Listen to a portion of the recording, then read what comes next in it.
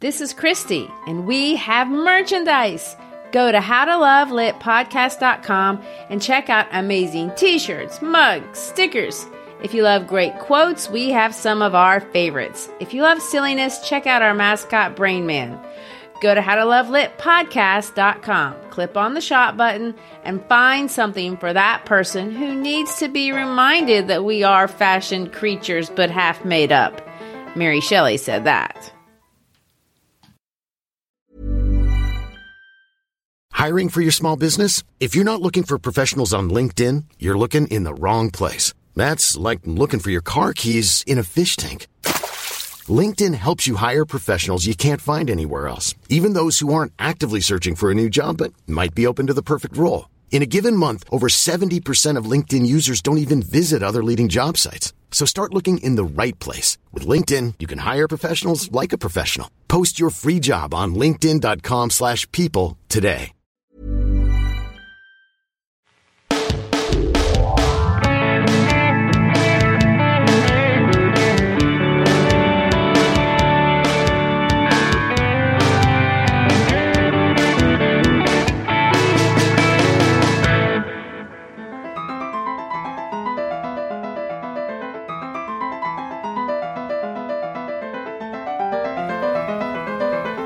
Hi, I'm Christy Shriver, and we're here to discuss books that have changed the world and have changed us. And I'm Gary Shriver, and this is the How to Love Lit podcast. This is episode 2 in our 3-part series over Ibsen's explosive play, A Doll's House. Last week, we looked briefly at the life of Ibsen, his early origins in Norway, the beginning of his career, all the way up to this play, and which is the one that launched him into the stratosphere of theater greats. And it still amazes me that his plays are only outperformed by those of William Shakespeare. That's crazy. It really is. We also looked at the very, very beginning of the play. We entered the dollhouse by meeting Nora as she came back from a shopping trip. We talked about her unique role in this play. She is the entire focus of the play. Nora is the doll. But we also begin to expand the metaphor a little bit because we are also introducing the idea that Nora is not the only person playing a part. Maybe she isn't the only doll in the house. No, I'm not sure she is, although she's the most interesting and definitely the focus of the play. This play is fascinating because of the multitude of subtle details that leave subtext about so many different psychological and sociological ideas. This is, to a greater or lesser degree, a play about someone we all know. We've all met Nora, or we are Nora. All the great ones are like that. I know. To what degree do we all play parts? And to what degree do we want to? Do we use people? Are we being used? Are we in a relationship where both parties are using each other? And what are the moral implications of this? Does an arrangement like this bring happiness? What are the inevitable consequences? And are these consequences, and this is something that Ibsen was really fascinated by, different for men and women because of the different roles we absolutely cannot escape playing, either because of biology or sociology or just living here on planet Earth? And it's the last question that I want to start discussing today, because if you Google this play at all, I mean at all, the unanswered question that has plagued the universe. I know you didn't know this was one of those unanswered questions. The universe. But here it is.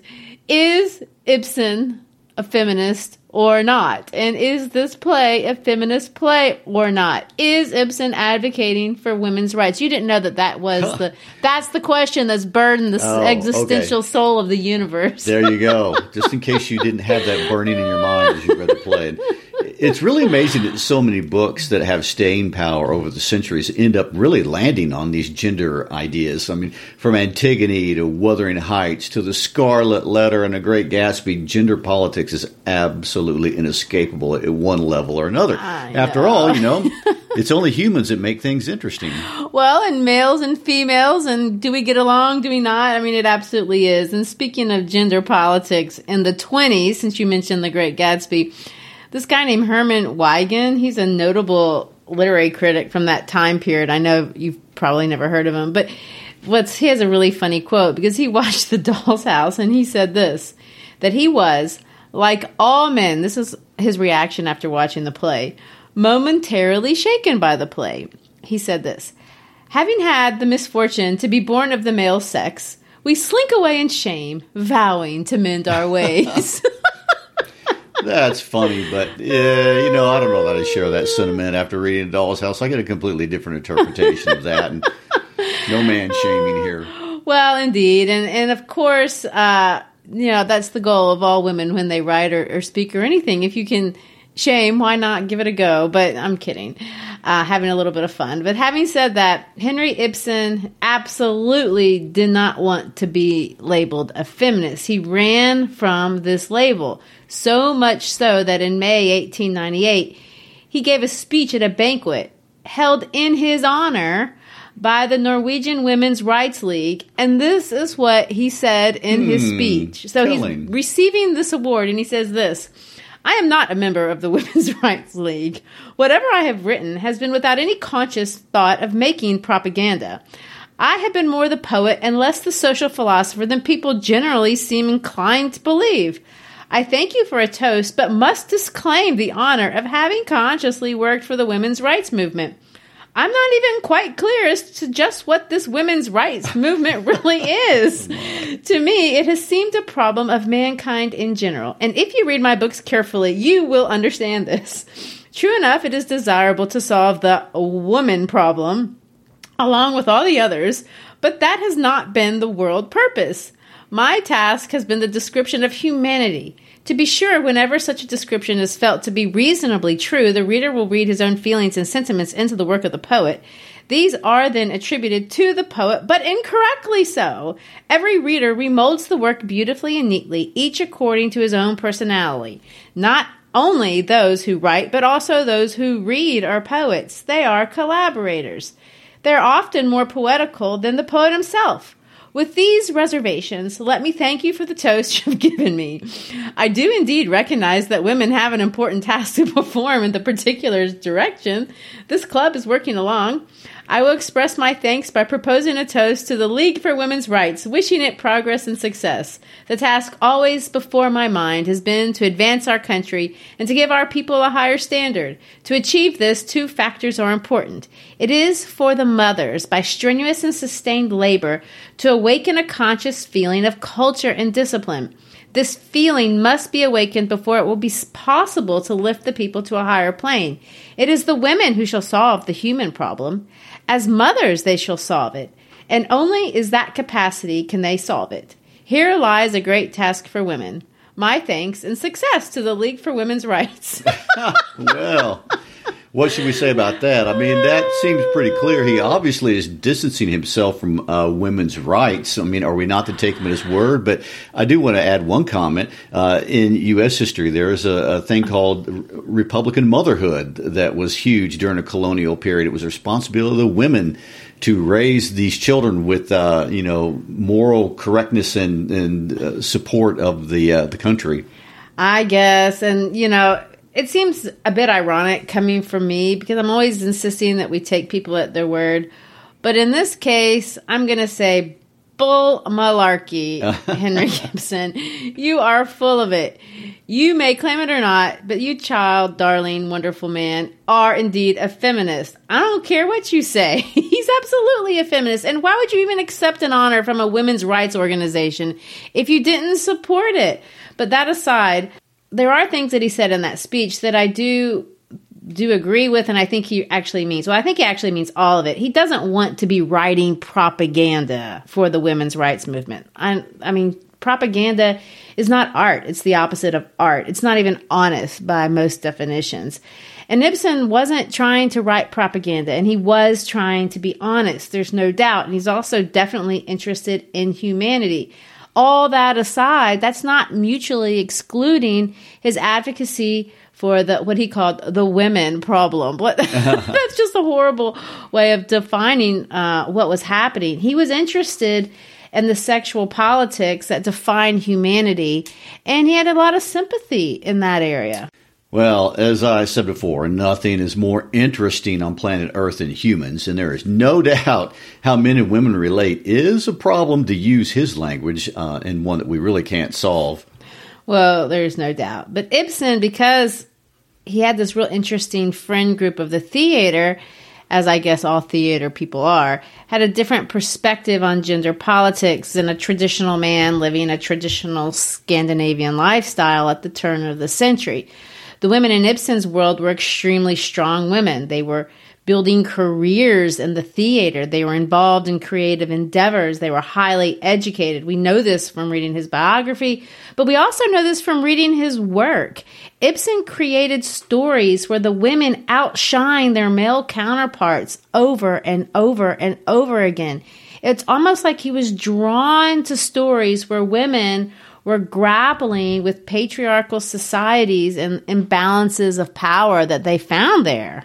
Well, the women who filled Ibsen's world really are a fascinating subgroup. And I also want to say Ibsen is an amateur psychologist. No doubt. And there's a whole tangent we could go down talking about the women in his life. And I'm slightly tempted to do that, but that would eat up all of our time.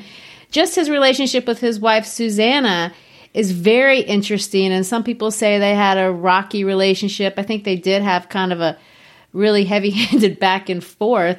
But his son weighed in on their relationship later on in his son's life and basically credited Susanna for Ibsen's entire career. There were many times, it seems, that he wanted to quit in the theater because it was kind of a rough road and he didn't really have the stamina for it, especially in those early days. And his personality was more introspective. It was not as strong maybe as Susanna's. And Sigurd said this: "The world can thank my mother that it has one bad painter the fewer and got a great writer instead." He said a lot of things, but that was the end of it. Susanna was for sure a strong influence, obviously, but beyond his wife, Asta Hanstein was a really famous and outspoken advocate for women's rights in Norway at that time, and I know she was a good friend of Ibsen's. And I may want to circle back to some of the history of women's rights next week after we get to the conclusion of the play, because it's certainly something to think about in the context of the play's ending. But there is no downplaying the realities, really, that being a single or divorced woman in Scandinavia, or really anywhere in the Western world, was not the easiest path to take in life at that time. No, and I think how this affected women's psychology really fascinated Ibsen on a personal level as well as a professional level. On a different occasion, when talking about laws, Ibsen can be quoted as saying this: "A woman cannot be herself in contemporary society. It is an exclusively male society with laws drafted by men and with councils and judges who judge feminine conduct from the male point of view." And of course, my favorite Ibsen political quote was when they were asking him about property rights for married women. He said that men should not even be consulted in drafting this kind of a law because, and I'm going to quote, "To consult men in such a matter is like asking wolves if they desire better protection of the sheep." In other words, what would they have to gain from giving married women property rights when they can just have their property? Okay. So back to the question of whether Ibsen was a feminist.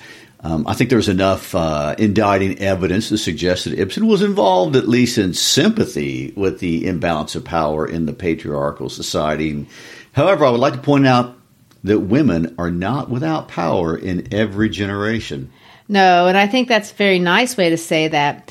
He did see the disadvantages of a society where distribution of power was so unevenly distributed between the sexes. But having said that, I think Ibsen, at least in his plays, does not portray women as necessarily powerless in an unequal society. And this is the dynamic that he highlights. I'm really not even sure Ibsen would claim that if society were just as unequally balanced, but that the balance of power favored women, women would be less tyrannical than any of the men that you see in any of these plays. That's a different question and a different idea for a play altogether. Where I want to land, and I think we need to open our discussion of the play today, is to take a position on this issue before we read the play. I want to come down and say that I really think you can't run away from the idea, whether Ibsen wants to deny it or not, that this is a definite feminist play. Well, I agree. I mean, I absolutely don't think we can escape that.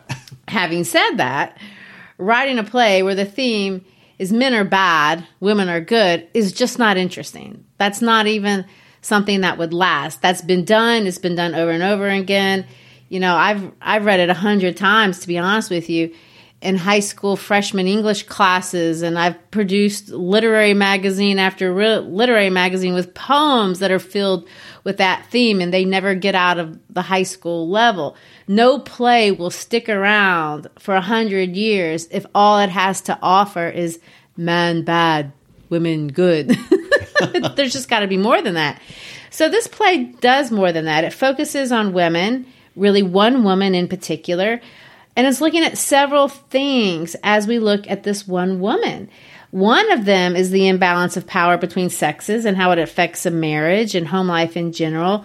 But that is not all we are supposed to think about, and that's not the simple idea that makes life interesting. Well, indeed. A Doll's House is such a personal play in some sense, and as Thornton Wilder tells us in Our Town, most people choose to go through life with another person. So this is about how some people live that life, a way that's slightly cynical, maybe. I think it is a bit. So this play pulls back the curtain on this couple and their love affair, and two people who think they are in love, but we are left to question this reality because what is the basis of their love? What is the basis of their marriage? Their lives are great. They've had lots of fun. They've traveled. They have children. He has a good job.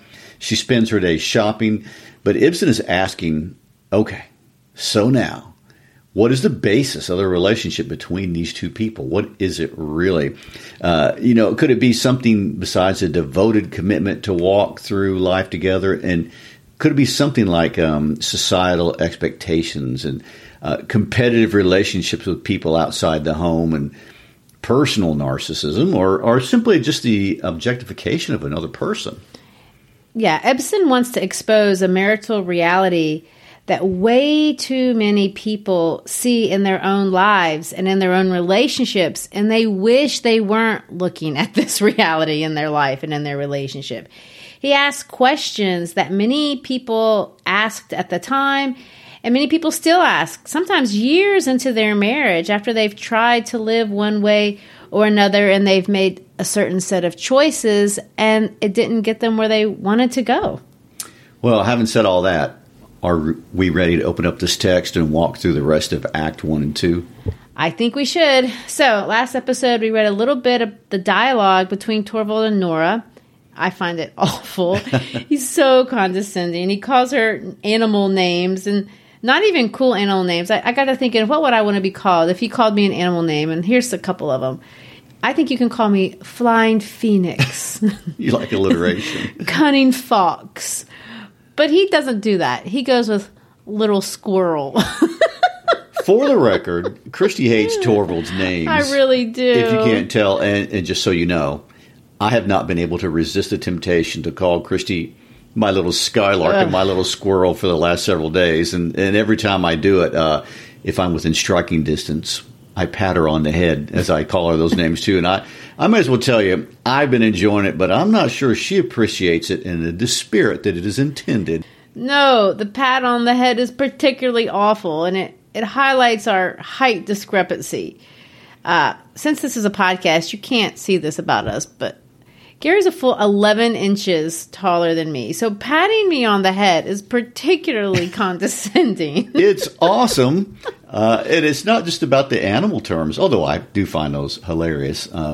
Using the diminutive by adding the word little all the time. It's awful. And then a possessive adjective, my. That's the worst. That multiplies the level of the condescension. And even I can feel it as I say it and as I pat you on the head, my little squirrel.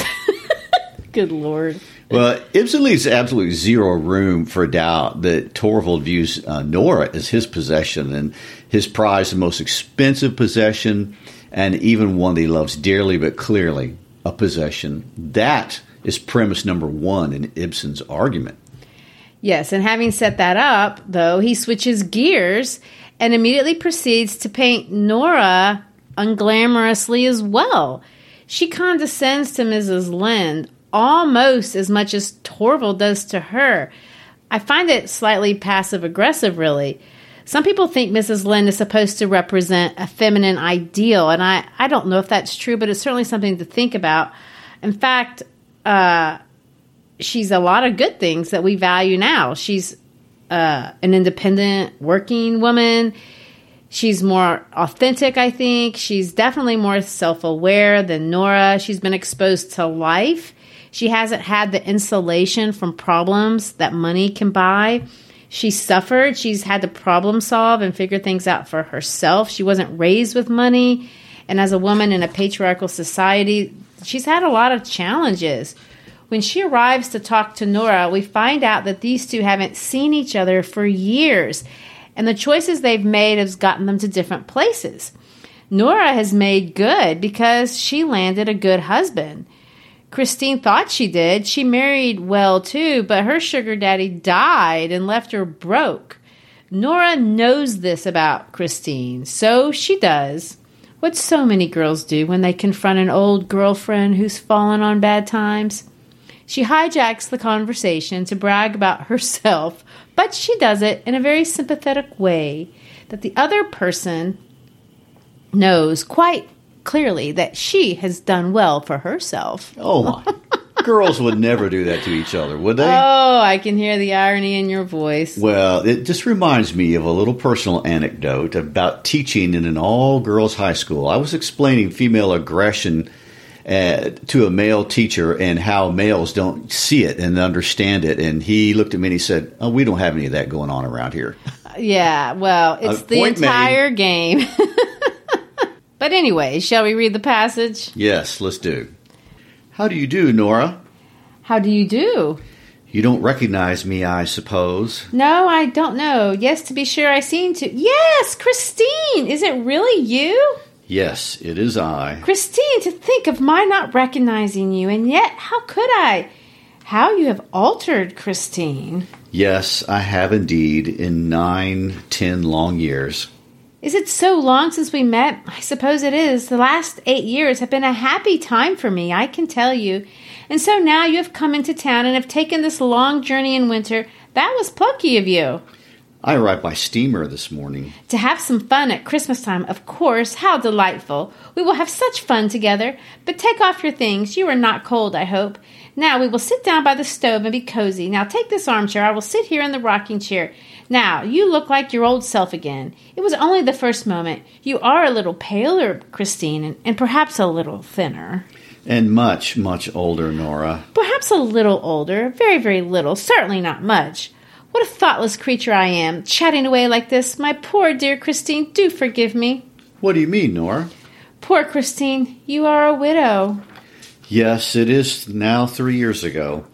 I knew it. I saw it in the papers. I assure you, Christine, I meant ever so often to write to you at the time, but I always put it off, and something always prevented me. I quite understand, dear. It was very bad of me, Christine. Poor thing, how you must have suffered, and he left you nothing. No. And no children? No. Nothing at all? Not even any sorrow or grief to live upon. But, Christine, is that possible?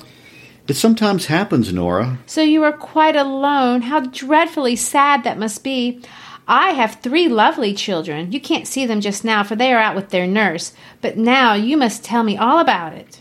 No, I want to hear about you. No, you must begin. I mustn't be selfish today. I must only think of your affairs. But there is one thing I might tell you. Do you know we have just had a good piece of good luck? No, what is it? Just fancy, my husband has been made manager of the bank. Your husband? What good luck. Yes, tremendous. A barrister's profession is such an uncertain thing, especially if he won't undertake unsavory causes. And naturally, Torvald would never be willing to do that, and I quite agree with him. You may imagine how pleased we are. He is to take up his work in the bank at the new year, and then he will have a big salary and lots of commissions. For the future, we can live quite differently. We can just do as we like. I feel so relieved and so happy, Christine. It will be splendid to have heaps of money and not need to have any anxiety, won't it? Yes. Anyhow, I think it would be delightful to have what one needs. No, not only what one needs, but heaps and heaps of money.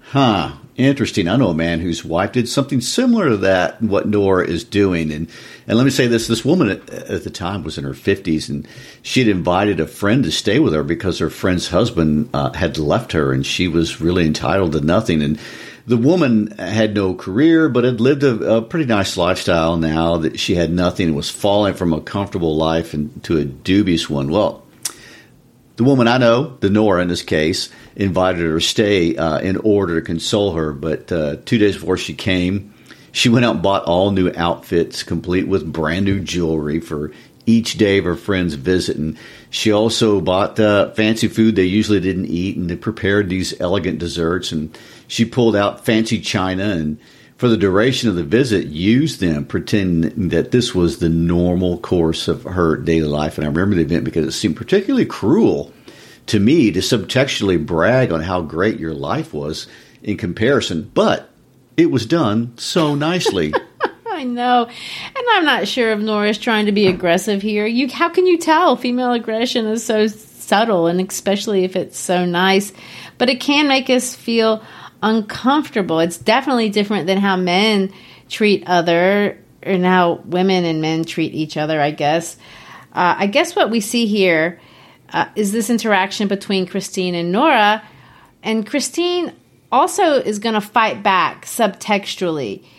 Instead of just succumbing to Nora, she mocks Nora for being so naive and having lived a sheltered life. She turned all of Nora's bragging about being pampered and almost changed it into an accusation of being sheltered and therefore stupid. And so, not to be outdone and to prove to Christine that she is as sophisticated as Christine, Nora brags about her little financial tryst, and we learn about this debt that she's incurred. And turns out it's quite a big debt. Nora has recklessly taken an enormous debt to fund an entire trip to Italy for a solid year, and she did this with absolutely no ability to pay or a plan as how she might repay it. In some way, it seems like it doesn't even occur to her that this would eventually have to happen. That's the side of Nora that makes her kind of unattractive, and it makes me not feel so bad for her when I see her getting patted on the metaphorical head and being called a little squirrel. Well, that's true. But in another very real way, you have to feel a little sympathy for Nora. The text never questions her motives. She did it for love. She did it to save her husband. And although nobody knows about it, she actually has some pride for having saved her husband's life. And he is her provider and a provider of her children, and he was unable to provide, so she just managed it. And she did it all without wounding his pride, something that she knew that would kill him. And there is some nobility in that. And she's been carrying around a huge secret burden for a decade, working secretly and all of this time knowing it was the only way at her disposal to save her husband's life. And 10 years is a long time. And if you take her at her word, which we have to do, and compare her to Christine, she does have something to be proud of. She saved Torvald's life. She did what she had to do to keep from becoming Christine, actually, or even worse, because she had 3 children to provide for. Christine does not. Okay, I can concede that. I was going to mention, Ibsen got the plot of this story, A Doll's House, from a real story, from a person that he knew and cared about. Ibsen had a protege by the name of Laura Peterson Keeler. She was a Norwegian journalist, and he was very fond of her. Was that another one of his strong female friends? Well, of course it was. Anyway, she was married to a man who was extremely paranoid about debt, like Torvald. Laura, as his wife, did what Nora did and secretly borrowed money to finance an Italian vacation for him because he needed to recover from tuberculosis.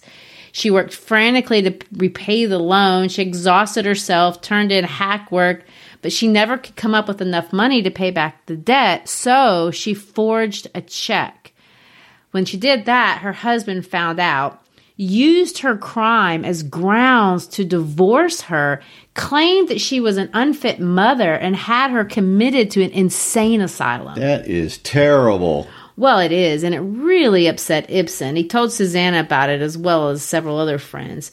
One friend wrote him back and said that this entire thing, she said this, "She has committed a forgery and is proud of it, for she has done it out of love for her husband to save his life. But this husband of hers takes his standpoint, conventionally honorable, on the side of the law, and sees the situation with male eyes." And so we see the inspiration for this play, at least the legal part. I think you're supposed to. Torvald is not like that guy in the sense that that particular man in real life was obviously mean. And I don't see meanness in Torvald, but Ibsen is making a much larger point that would have been lost had Torvald been cruel and abusive. This play is not about cruelties and abuses. It's about using people, even if it appears to be consensual. And it's about the lack of intellectual and emotional intimacy in a marriage. And that brings us back to Nora, because this play is about Nora. And although the bigger point of this play is the marital relationship as a way of understanding this complex thing, which is a marital relationship between a man and a woman from the vantage point of a woman, Ibsen surrounds Nora with other relationships. The Nora of Act 1 projects perfection, like that lady you were talking about. She has a wonderful husband who adores her. She has 3 beautiful children. She has a nanny to take care of them. The only thing that is keeping her world from total perfection is this irritant, money. Isn't that true for everybody? I know. So enter Dr. Rank. Oh, yes. The rich old man dying of congenital syphilis. Unfortunately. Without any dependents who comes over every day. And oh, by the way, he is in love with Nora. Yes, and Nora's relationship with Dr. Rank is another one of those things that we've all seen in the real world and sometimes can make us uncomfortable. And it doesn't make Nora look all that great either, at least for part of it. Nora is keenly aware that her physical appearance is sexually alluring to Dr. Rank. They've never acknowledged this with words, but the sexually charged subtext of their relationship allows her to be seductive and him to be seduced without anything physical really ever happening. It's an obvious and open game. In Act 2, she hits him lightly over the ear with her stocking that she's been dangling before him with the pretext of displaying part of her costume she will wear at the dance. It's an open game, so much so that Mrs. Lind, when she finds out about Nora's debt, is going to really erroneously assume that Dr. Rank was Nora's lender. It's an obvious assumption.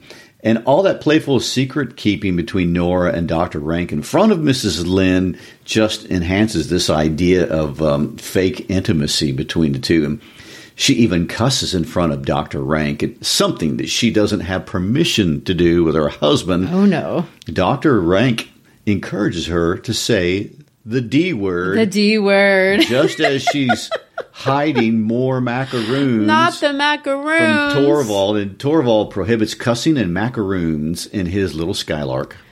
Ugh, there's just so much awful there. But Ibsen cleverly embeds the idea that there is a possibility that Rank will leave his fortune to Nora. She even kind of fantasizes a little bit about it. I know we're jumping ahead, but in Act 2, when they chat, they're chatting in this dark living room. She reveals her flesh-colored stockings, and Dr. Rank expresses a desire for Nora. He's going to say, let me use his words, he wants to have some poor show of gratitude as a guarantee he will be remembered fondly. Well, and since we're jumping into Act 2 and that discussion between Nora and Dr. Rank, Nora demonstrates nobility when she shuts down the game between them, and she let the opportunity slip by to get the money from Dr. Rank, although I do think she considered it. In fact, she considers it all the way until he says out loud what they both had known to be true about his feelings for her, and he would have given her whatever she wanted for just a little sexual cajolery. Nora rejects him and tells the maid to turn up the light. She's not going to add what would feel like prostitution to her list of indiscretions. And in other words, she's creating her own sense of moral boundaries, and she rejects the easy way out. Yeah, so you do see that although she wants to play games, she's not willing to make, this full commitment. But let's drop back to Act 1 again, because we got ahead of ourselves, and introduce this other man who is bringing all these ambiguous moral choices to the surface for Nora. Krogstad. What a great name. I know. This is the man who has been fired by Torvald. He's the man that has lent Nora money. He's the man who has blackmailed Nora to convince her husband to give him a job. And as we find out, he's also the man who has been in love with Christine for years, and she dumped him to marry the old rich dude that died on her. There you go. Wow, he's got a lot of baggage to carry around. And Krogstad, according to Dr. Rank, is rotten to the core. And Rank doesn't even know about his blackmailing of Nora or any of the other stuff. And the general understanding of Krogstad is that he is a man with a criminal record for having committed forgery. And Torvald wants him gone from the bank because he doesn't feel Krogstad has publicly paid for his indiscretion. Plus, and this is the worst part as far as Torvald is concerned, Krogstad was a childhood friend, and this association is embarrassing to Torvald. Well, let's read the part where Torvald tells Nora about his feelings toward Krogstad. How pretty the red flowers look. But tell me, was it really something bad that this Krogstad was guilty of? He forged someone's name. Have you any idea what that means? Isn't it possible that he was driven to do it by necessity? Yes, or as in so many cases, by imprudence. I'm not so heartless as to condemn a man altogether because of a single false step of that kind. No, you wouldn't, would you, Torvald? Many a man has been able to retrieve his character if he has openly confessed his fault and taken his punishment. Punishment? But Krogstad did nothing of that sort. He got himself out of it by a cunning trick, and that is why he has gone under altogether.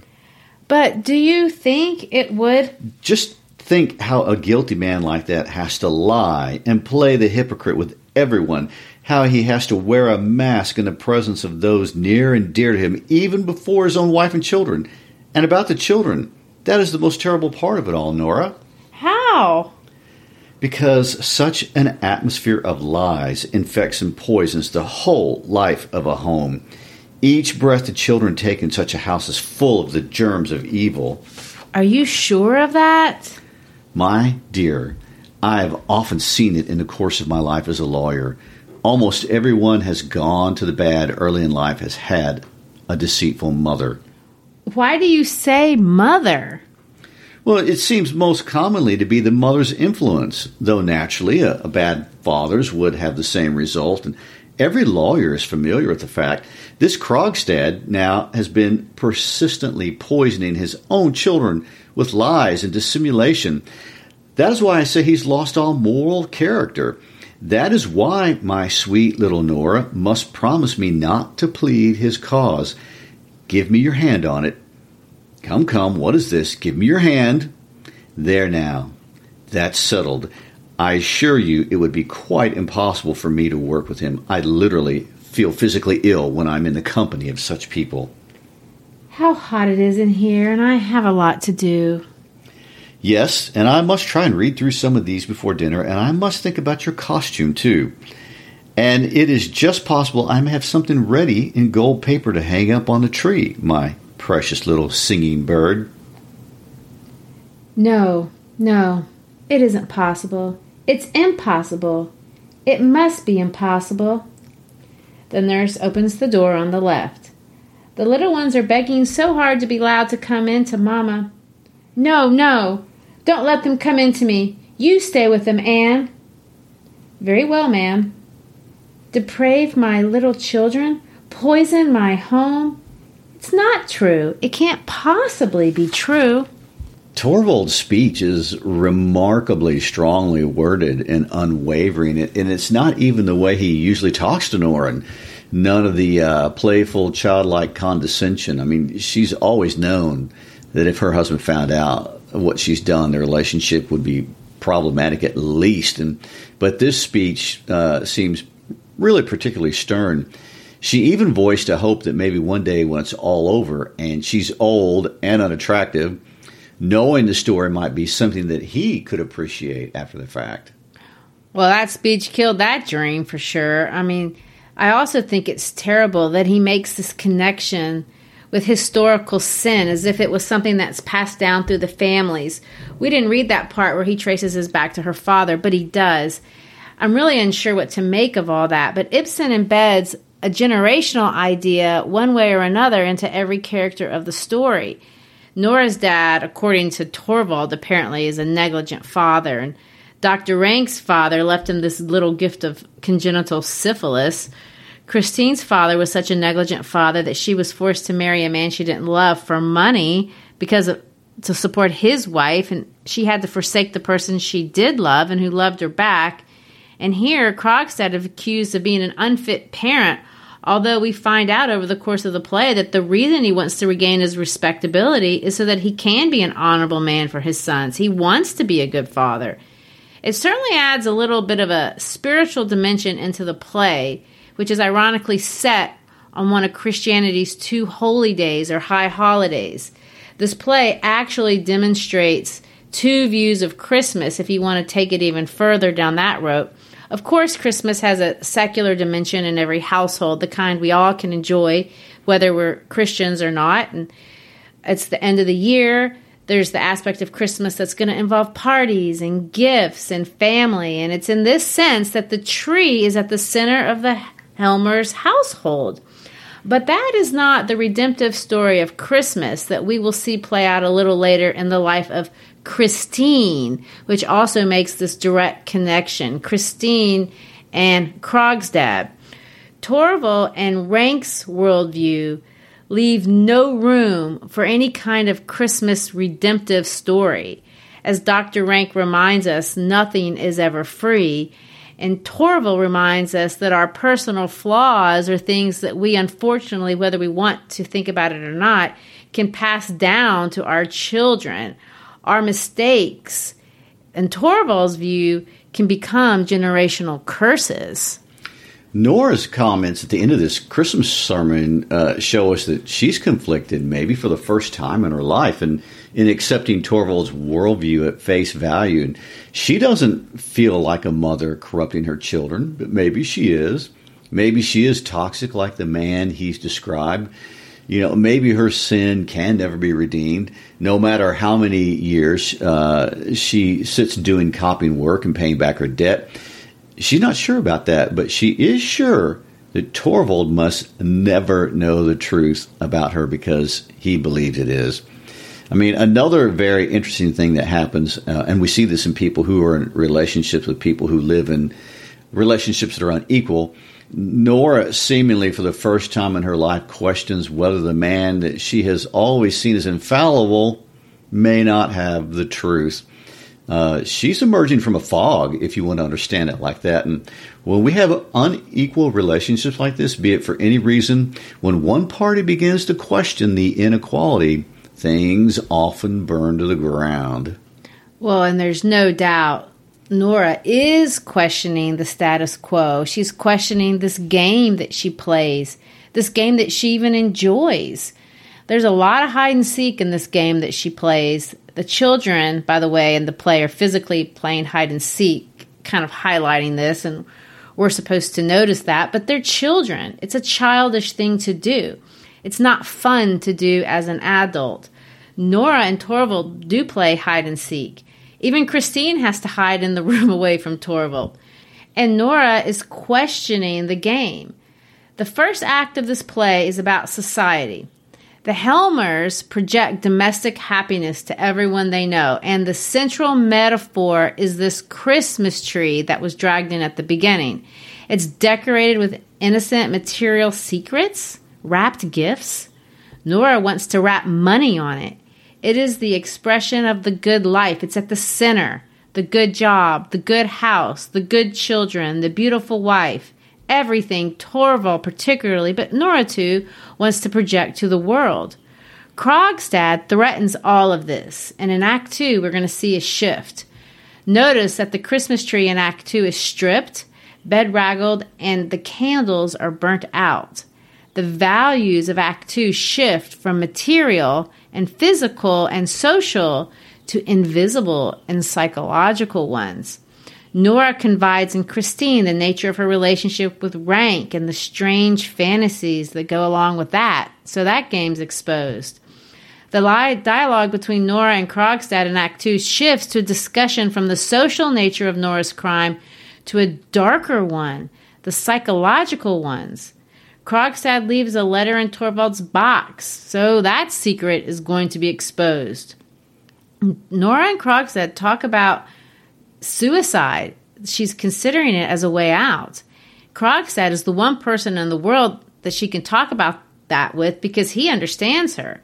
The major metaphor for this scene also shifts. In Act 2, we are no longer talking about Christmas trees. We're moving to the Tarantella. The Tarantella. The dance of the spider. And learning about the Tarantella is where I thought we'd stop today and talk about that, but I think we're running out of time, and I do want to spend some time talking about the Tarantella, so let's pick that up next episode, and we will. By the way, if you've noticed, the music on the intake and outtake is piano, and it is actually a Tarantella. After we talk about the Tarantella next time, we will talk about the end of the play. It's very famous ending. So if you haven't read the play, we've tried to avoid telling you the story. Read it, watch it, listen to it, get the audio. It never gets old.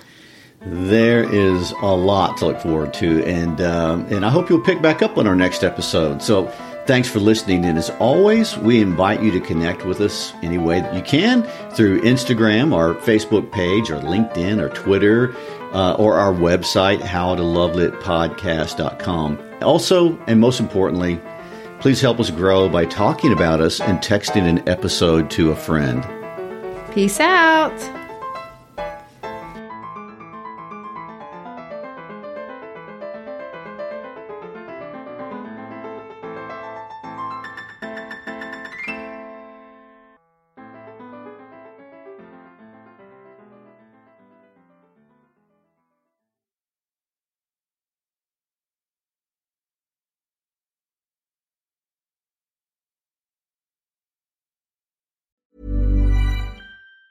Planning for your next trip?